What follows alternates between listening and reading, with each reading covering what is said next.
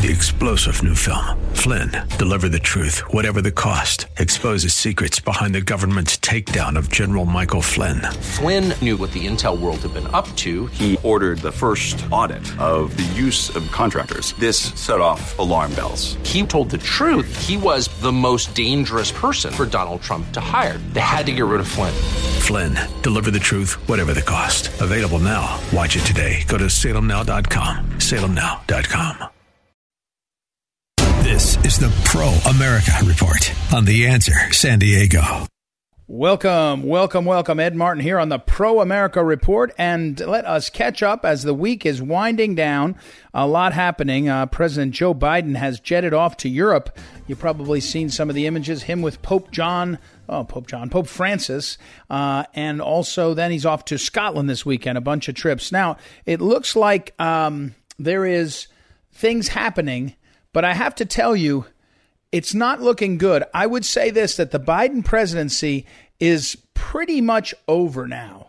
I know that's crazy to say, and I'm being a little bit hyperbolic. I'm exaggerating a bit, but we will get to that in a moment. I think all of the fundamentals now are totally out from under President Joe Biden, and I don't know how he recovers. I don't see a path to him recovering, and we'll get to that in a moment. Also today, we will have an opportunity, a very unique opportunity. We'll talk with Mark Meadows, the former chief of staff to the President of the United States. We'll talk with him about his new book, which is called The Chief's Chief.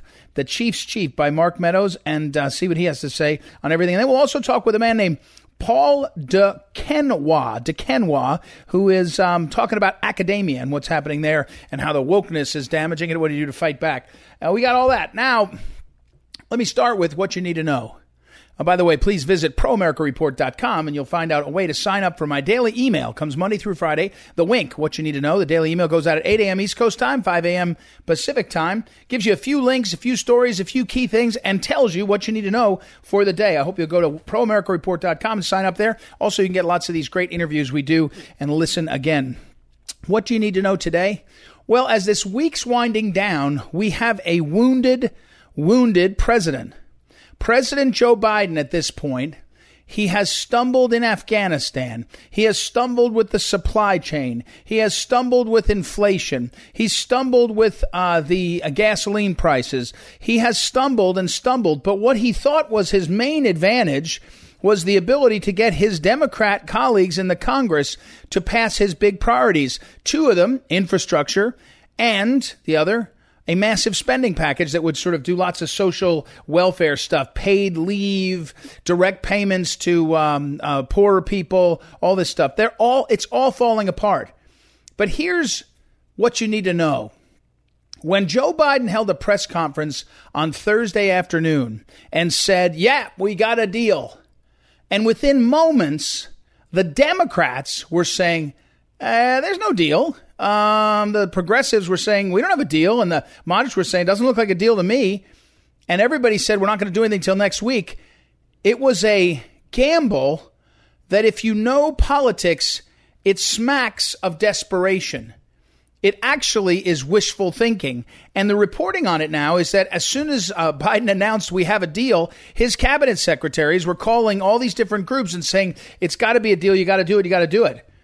And it looks like it's actually going to. Let me say it this way: it looks like the most likely scenario now is Biden gets some kind of infrastructure, some roads and bridges and things, but nothing of the other, which is really crazy to say out loud. And on next Tuesday, in the Commonwealth of Virginia, where I live, you're going to see a Republican win for governor, and that's going to be the end of the Biden agenda. The Biden presidency will effectively be over, and you will then see all the Democrats jumping ship. Some of them are retiring again, saying that they're not going to run in the House and Senate as they get ready to lose power. Joe Biden jetted off to Europe. He was supposed to go to Rome and then to Scotland as the hero of massive American spending on climate change.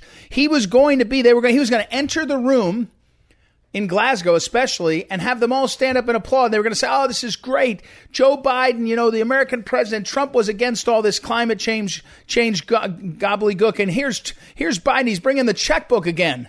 He's throwing money at it again. This is great. Meanwhile, the Chinese are chuckling and they're saying, man, we thought they figured this out. We thought they figured out, Trump and the rest, that we were just tricking them, because the Chinese regime is saying, good, America, spend tons of money, spend trillions of dollars to get yourself green. We're going to keep doing whatever we want to do over here. We're going to build nuclear. We're going to build coal plants. We don't care. We'll give you the jive. We'll talk jive. We're just not going to do anything about it. Anyway, so that's what Biden was supposed to do. And he's got none of that.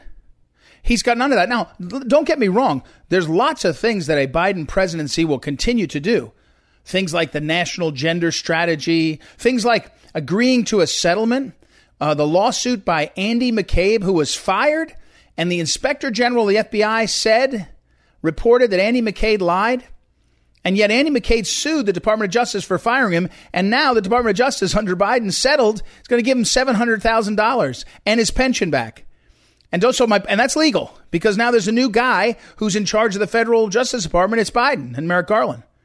We have the border still wide open with people flooding in. We have the news that's out, and we'll see what it exactly means. But that the people who came illegally to America and were separated from their children at the border, it was done by Obama. It was done by Trump.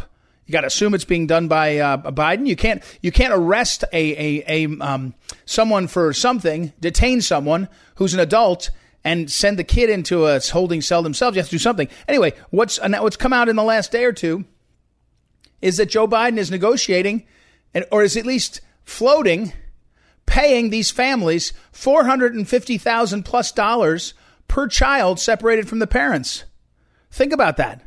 I mean, this is what's going. So back to my point, the Biden presidency isn't over, meaning he'll still have huge powers, regulatory and otherwise, and you'll see it all the time. He'll reverse the Keystone Pipeline. He'll reverse drilling in Anwar. He'll do all kinds of things because our federal government has gotten too powerful. Especially our executive branch has gotten too powerful. He'll do all kinds of things when it comes to law enforcement and all the rest. I'm not saying that there isn't power left in the Biden presidency, but as to the massive agenda that he wanted to do, that's fading fast.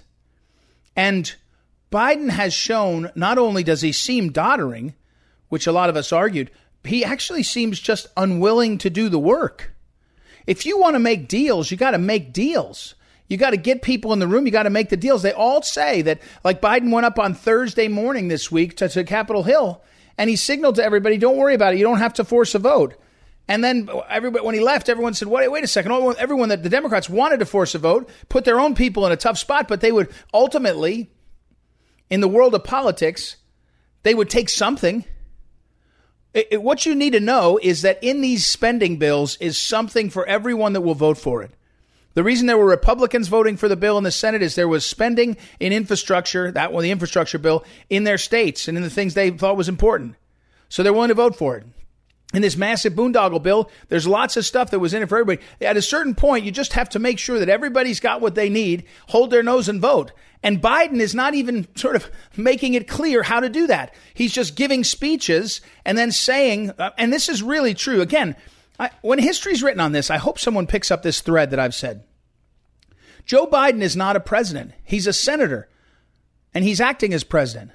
Meaning he doesn't actually do the presidential things. To be the executive, you have to make decisions, force people's hands. You're going to be the one that makes some people unhappy and other people happy. When you're a senator, you don't really have to do any of that. You don't actually have to put any. The only people you're really holding accountable are your own staff. And they can't make you, the staff can't make you vote. Your colleagues can't make you vote. You do it based on what you want to do. And you don't actually have to be accountable and make people mad. I mean, you might make some people mad, but the way to make them less mad is tell them what you want. And then they put it in the bill. So Biden goes off to his hideaway, Camp David, when Afghanistan was happening, and he didn't want to come out. He didn't want to, because he didn't want to be bothered. He didn't want to have to be put on the spot. A senator does not have to ever get called out to the floor or to the microphones, ever, if he or she doesn't want to. That's just the facts of life. And that's what Joe Biden, he's acting like he is a senator and not a president. And he's going to see that his presidency is fading into oblivion as he's off in Europe. And here's a secret. Here's what you need to know. I'll finish with this. Once there's blood in the water, as they say, You know, like in the old days, we talk about like sharks. When you go shark, you go out and fish, and you could throw chum in the water, and it brings the fish to you, especially sharks. When there's blood in the water, when people sense how weak this president is, when Terry McAuliffe loses on Tuesday, when they don't get something passed, they'll start jumping ship, and they'll start to distance themselves, and even less will be able to be done. Even less will be possible. He will have less leeway to get things moving. That's what we're facing. I would say that President of the United States, Joe Biden, his presidency will dramatically change. It won't end, but it's close. Next week, middle of the week. You can bank on that. All right, that's what you need to know. Let's take a break. We come back. We've got Mark Meadows, Chief of Staff to Donald J. Trump, and a lot more. Ed Martin here on the Pro America Report. Be back in a moment.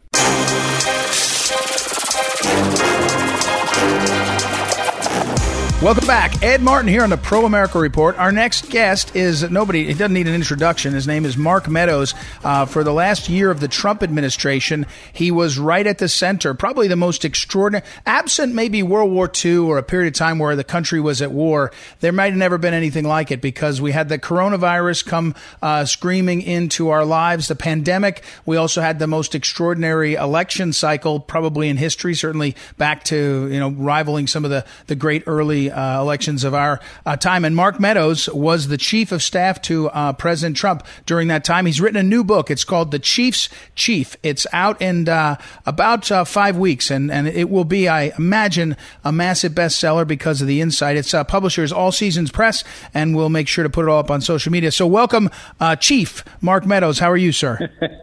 Well, Ed, it's great to be with you and all your listeners, and bluntly, it is not a time to retreat. It's a time to re-engage. And it was an honor serving President Trump. And in the book, I tell some of the behind-the-scenes stories. But as you know, that last year of President Trump's first term was really just a dynamic one, a difficult one. Every decision was key, but I tell how the president made not only quick decisions, but some of the best decisions that saved lives, saved our economy, and ultimately put America first.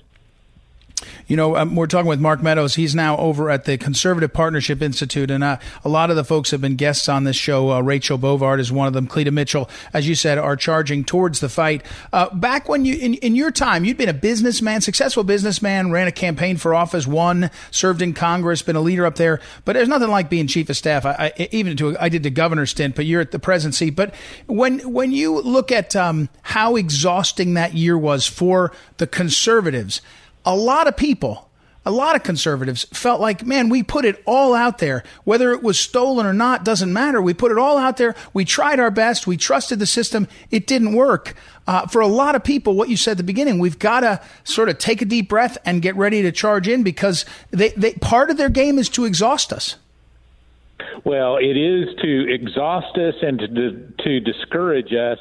And I'll be the first to admit, on January 20th, when President and I said goodbye from the last time as our professional side of things, and I still talk to him almost daily now.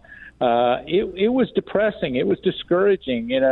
We had seen some voter fraud that had not only affected the outcomes, but could potentially continue to plague us, and that we're working hard to make sure we correct that. But here's the other thing. The left will not win if we stay engaged. There are more of us than there are of them from coast to coast across the shining plains of the Midwest all the way to the coast of California. But here's the other thing that we've got to understand, Ed, is when we stay engaged and when the voice of the American people continue to get highlighted, it makes a difference. It's making a difference right now in Virginia, where you see the Republican candidate for governor has sided with parents that this DOJ and some in the establishment of the Democrat Party have said are domestic terrorists, and yet Youngkin has sided with them. McAuliffe has sided with the teachers' unions, and what we'll see, I believe, is a Republican governor elected in Virginia. Yeah, and I live in the Northern Virginia now, so my listeners hear me often talk about exactly what you said. The engagement, people are fired up, as you say, and I think it is going to be a big day Tuesday. The book again is The Chief's Chief. It's coming out in about 6 or 8 weeks or so. We'll promote it more as we get closer. But I want to ask you for a second about the experience of being in that White House. In this sense, 5 years ago now, I asked one of America's most decorated Army men. His name is General Jack Singlaub, and he turned 100 a few months ago. And I asked him about the deep state. This is about 5 years ago. And I said, what's the deal with the deep state? Now, he was a founder of the CIA, the OSS. He was a kid in the OSS. He went all the way up through. He got fired by Carter, all kinds of things. And he said, it's not so much, Ed, that there is one set of meetings where they talk about what to do. It's that the bureaucracy ends up against the position, the conservative position. And, we're talking again, Mark Meadows. Mark, when you're in that White House and you're watching a lot of big government being used against the duly elected president, like, you may not like it, but if the guy wins the big job, he gets to say, I'm going to go this direction. And I really, I think a lot of the success he had was in spite of that. But I shake my head and wonder what would have been like if there hadn't been the Russia hoax, the Mueller investigation, if there hadn't been some of the DOJ and FBI shenanigans. And, you're sitting in a chair. You have to do your job and get briefings on a million things, not just one thing. But it is extraordinary to see how much the bureaucracy seemed to work against President Trump. Well, it did, and I cover that in the book, Ed. And here's the interesting thing is, the general was right. It's not necessarily that they hold a meeting and say, we're going to go after this particular issue.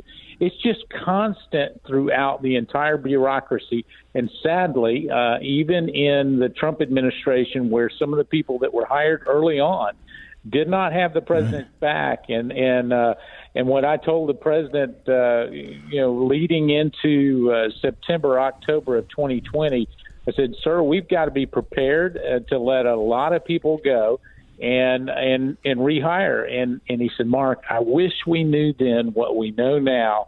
And, here was a business guy coming from New York coming in, and yet they tried to cancel his voice out each and every time, whether it was at the State Department at Foggy Bottom or the Department of Defense over at the Pentagon.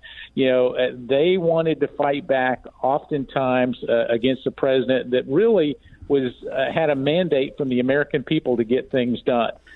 Just like they try to cancel your voice out, and all those that are listening right now, the left would love to make us silent.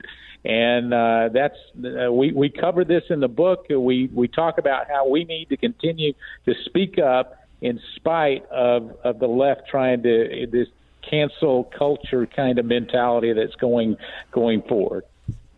We're talking with Mark Meadows, and Mark Meadows, of course, Chief of Staff to the President of the United States, President Trump, in the last year, the incredible year. He is now one of the leaders of the Conservative Partnership Institute. He's over there with Jim DeMint doing important stuff, and CPI.org, a lot of the good folks there. Mark, you were in business. I love this part. You had a restaurant first, then you were a real estate guy, then you went to Congress.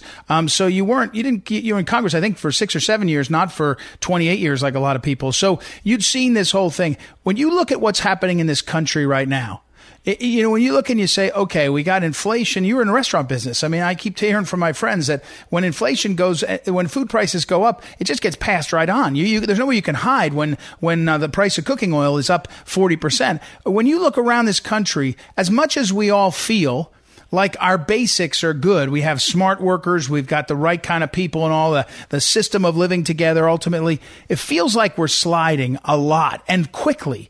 And can that be stopped before we're in real trouble?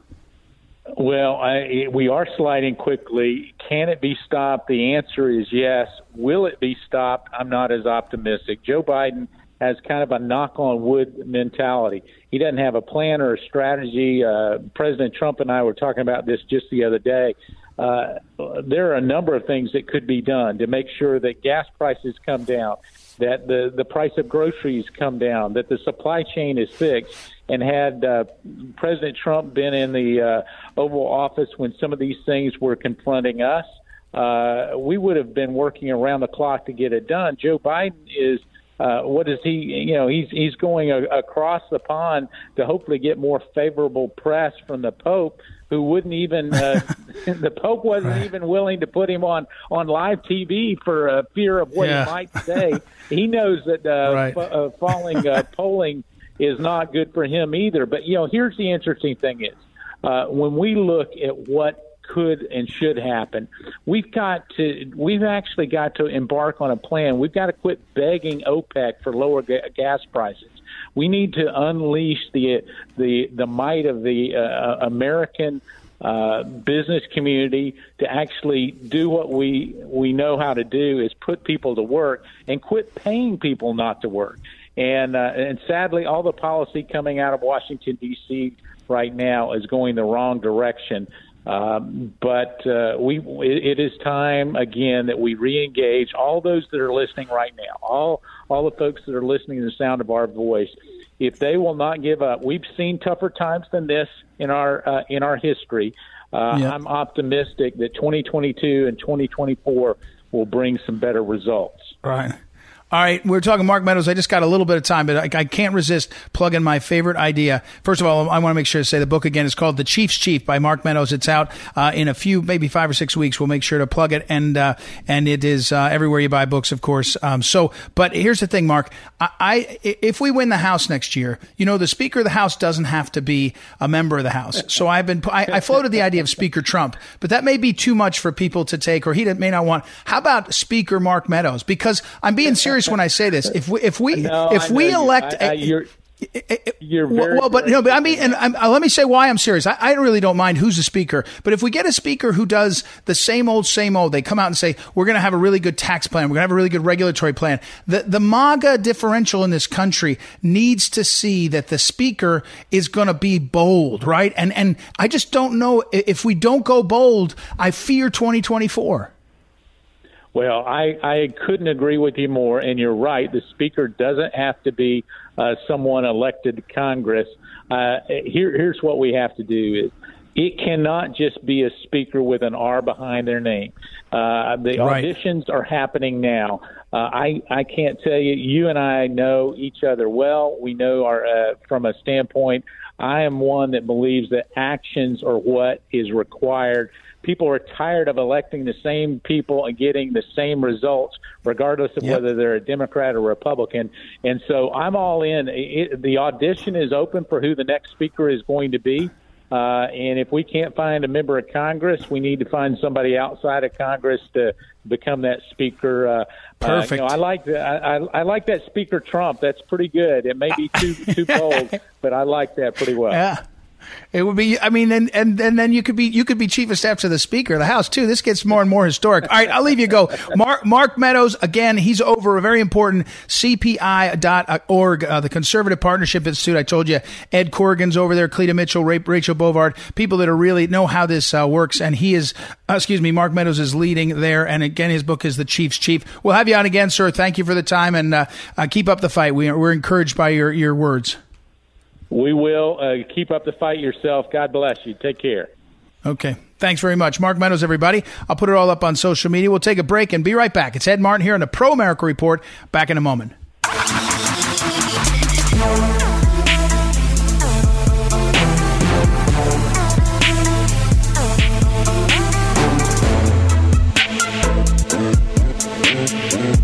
Welcome back. Ed Martin here on the Pro America Report. Our next guest is the author of a book. It's called Cancel Culture, Tales from the Front Lines, just out a few days ago, available. And his name is Paul Duquesnoy. And he is also the president of, let me get it right, Paul, sorry, the Palm Beach Freedom Institute. And so, Paul, welcome to the Dr. Duquesnoy, welcome to the program. How are you?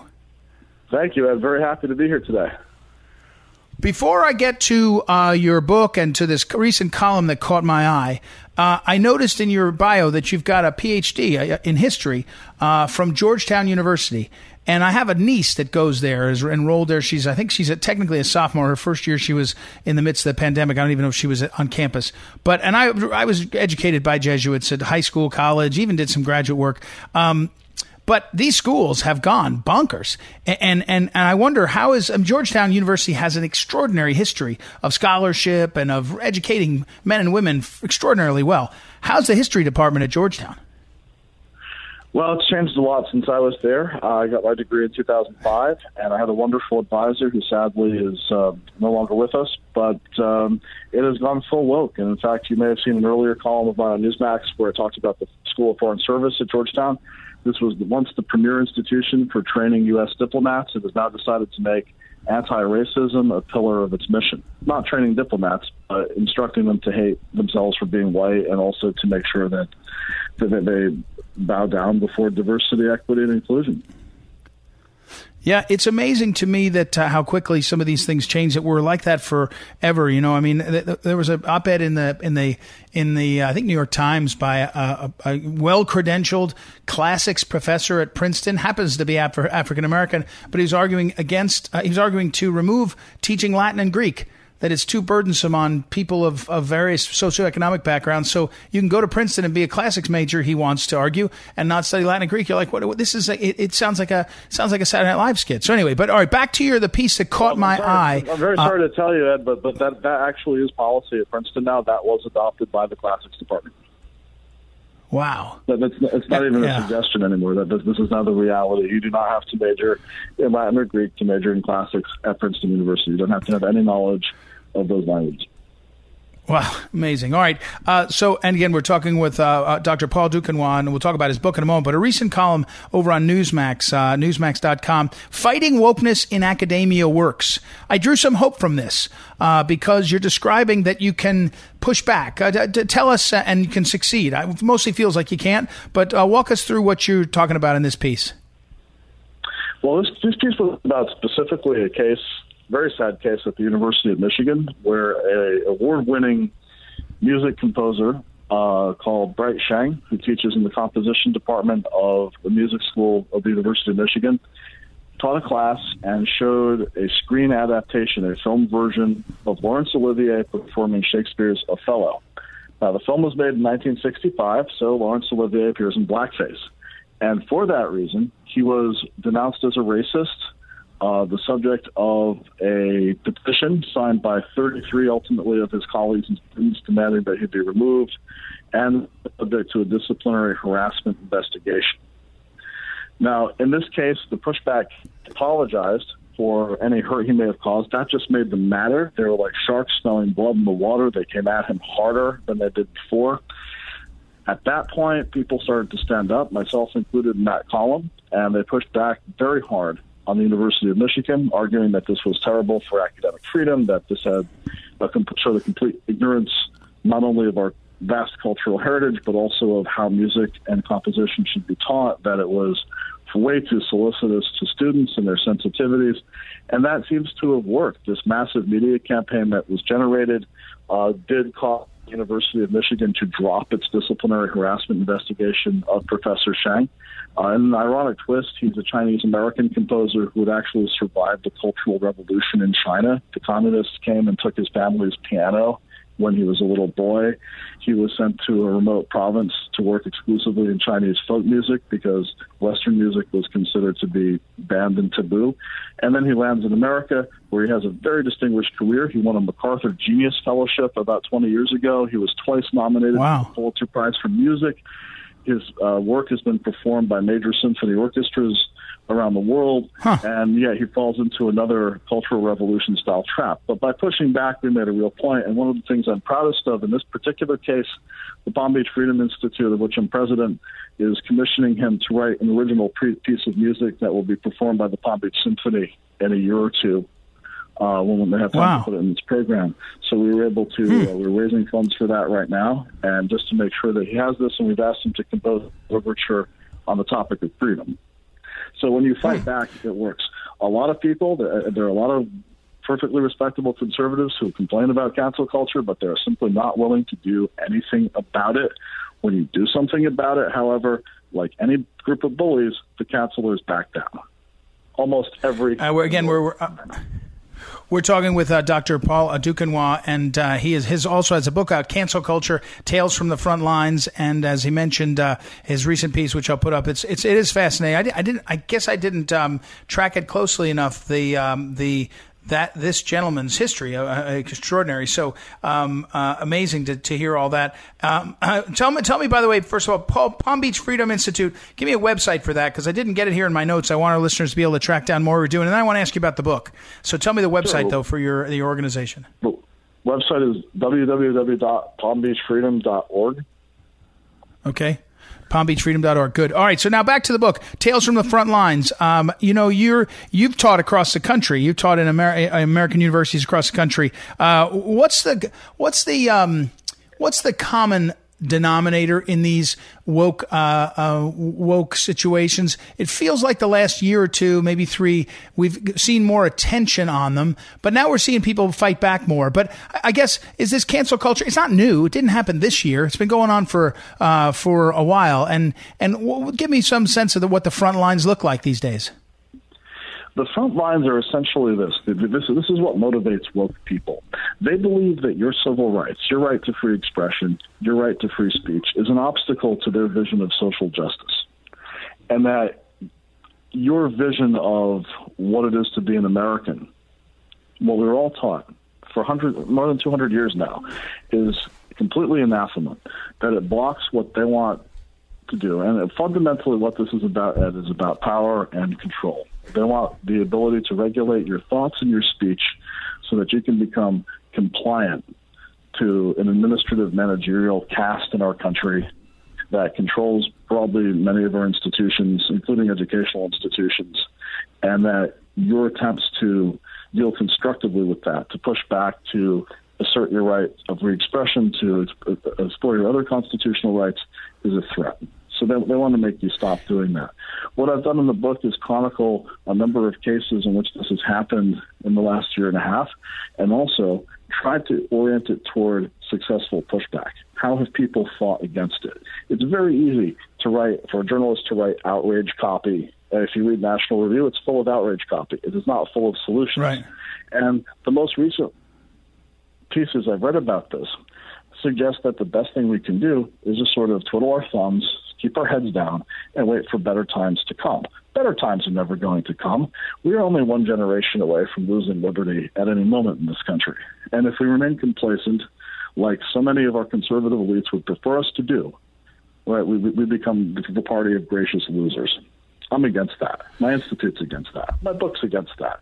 I hope all of your listeners are against that, because it's disgusting. We've been let down time and again by the conservative elites in Washington and New York. It's time for them to be ignored, which they largely are anyway. They produce almost nothing of value.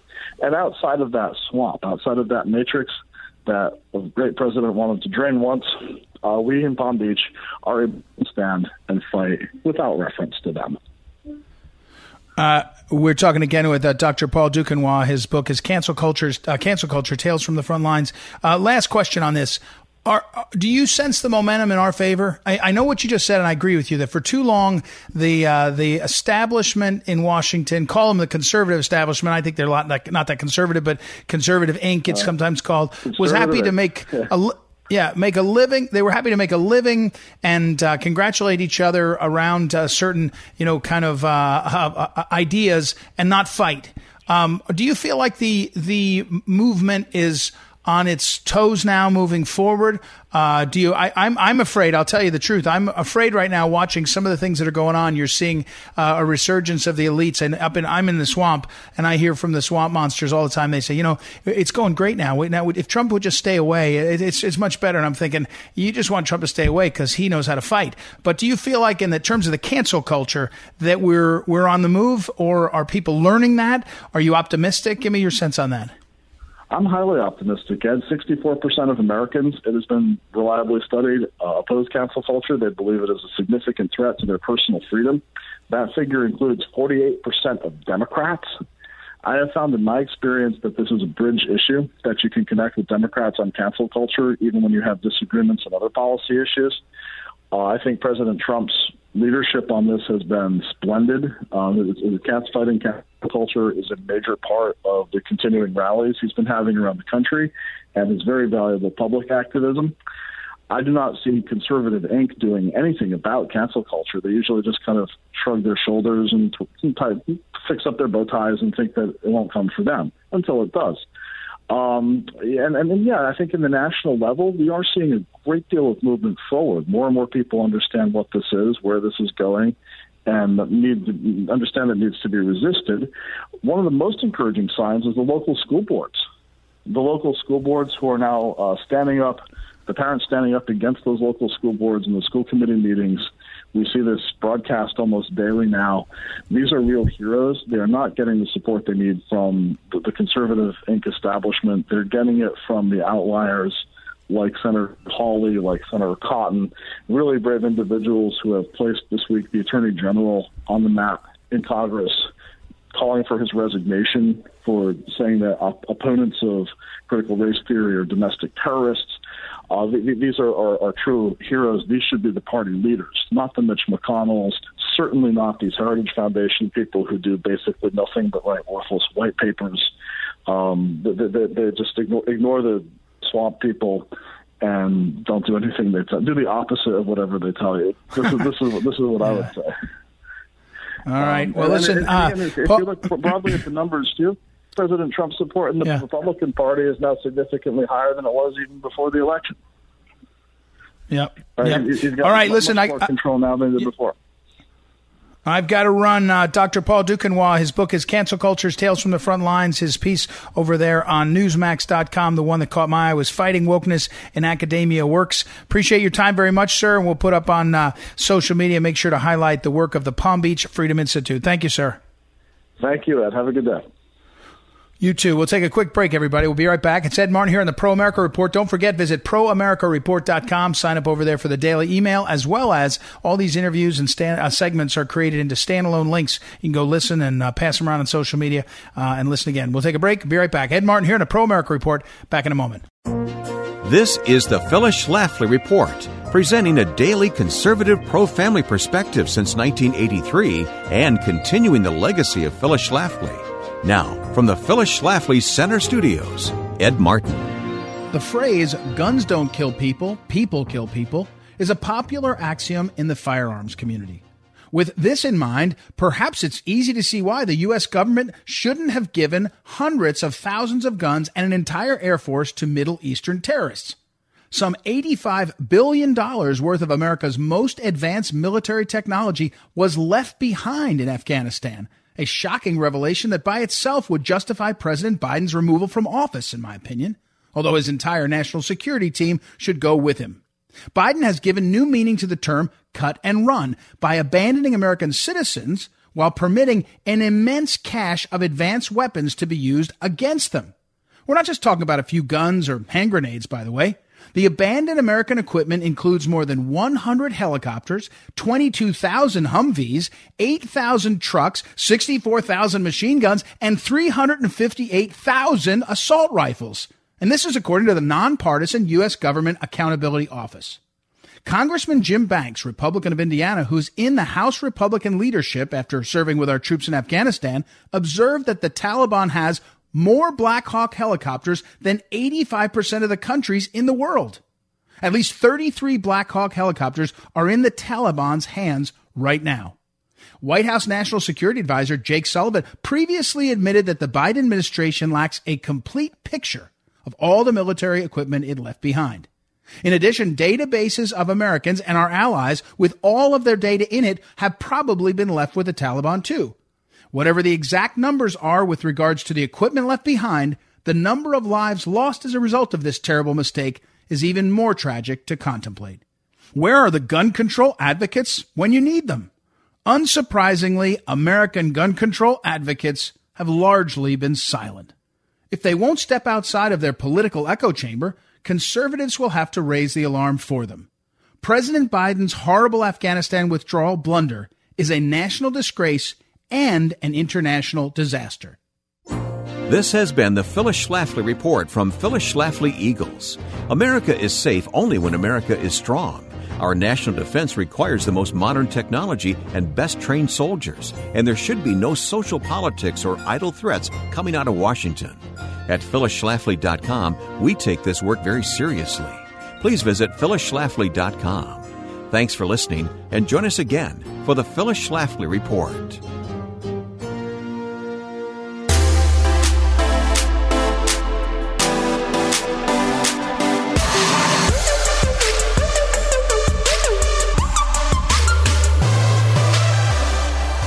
Welcome back. Ed Martin, Pro America Report. Great to be with you again. Have a great weekend, everybody. We're heading into the weekend. I just got a minute or so because we had such great interviews. Please visit proamericareport.com and sign up for the Daily Wink, as well as check out these great interviews. Let's finish on an upbeat note.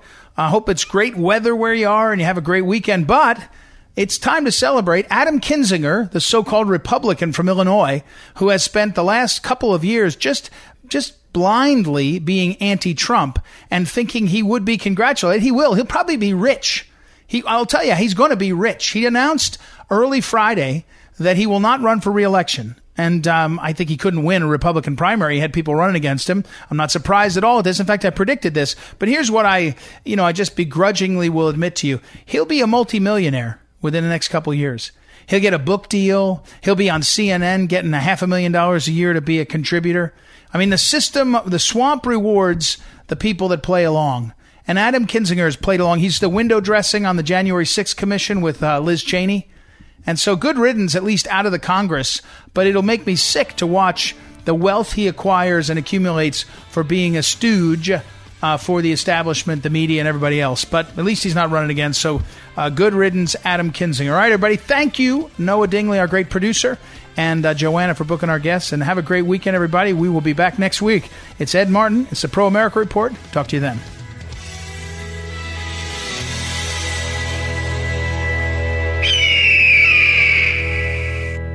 This is the Pro America Report on The Answer San Diego. 3-star General Michael J. Flynn, head of the Pentagon Intelligence Agency, knew all the government's dirty secrets. He was one of the most respected generals in the military. Flynn knew what the intel world had been up to. He understood its funding. He ordered the first audit of the use of contractors. This set off alarm bells. The explosive new documentary, Flynn, Deliver the Truth, Whatever the Cost, uncovers the facts behind this scandal. Flynn told the truth. He was the most dangerous person for Donald Trump to hire. I find out the worst enemy that I'm going to face in my life is right here in America. They took my assessment and they wanted me to change it. And I was like, I'm not changing it. They had to get rid of Flynn. With in-depth interviews, archival footage, and never-before-seen personal records of the man behind the headlines. I just felt like I was drowning. Flynn, Deliver the Truth, Whatever the Cost. Available now. Watch it today. Go to salemnow.com. salemnow.com.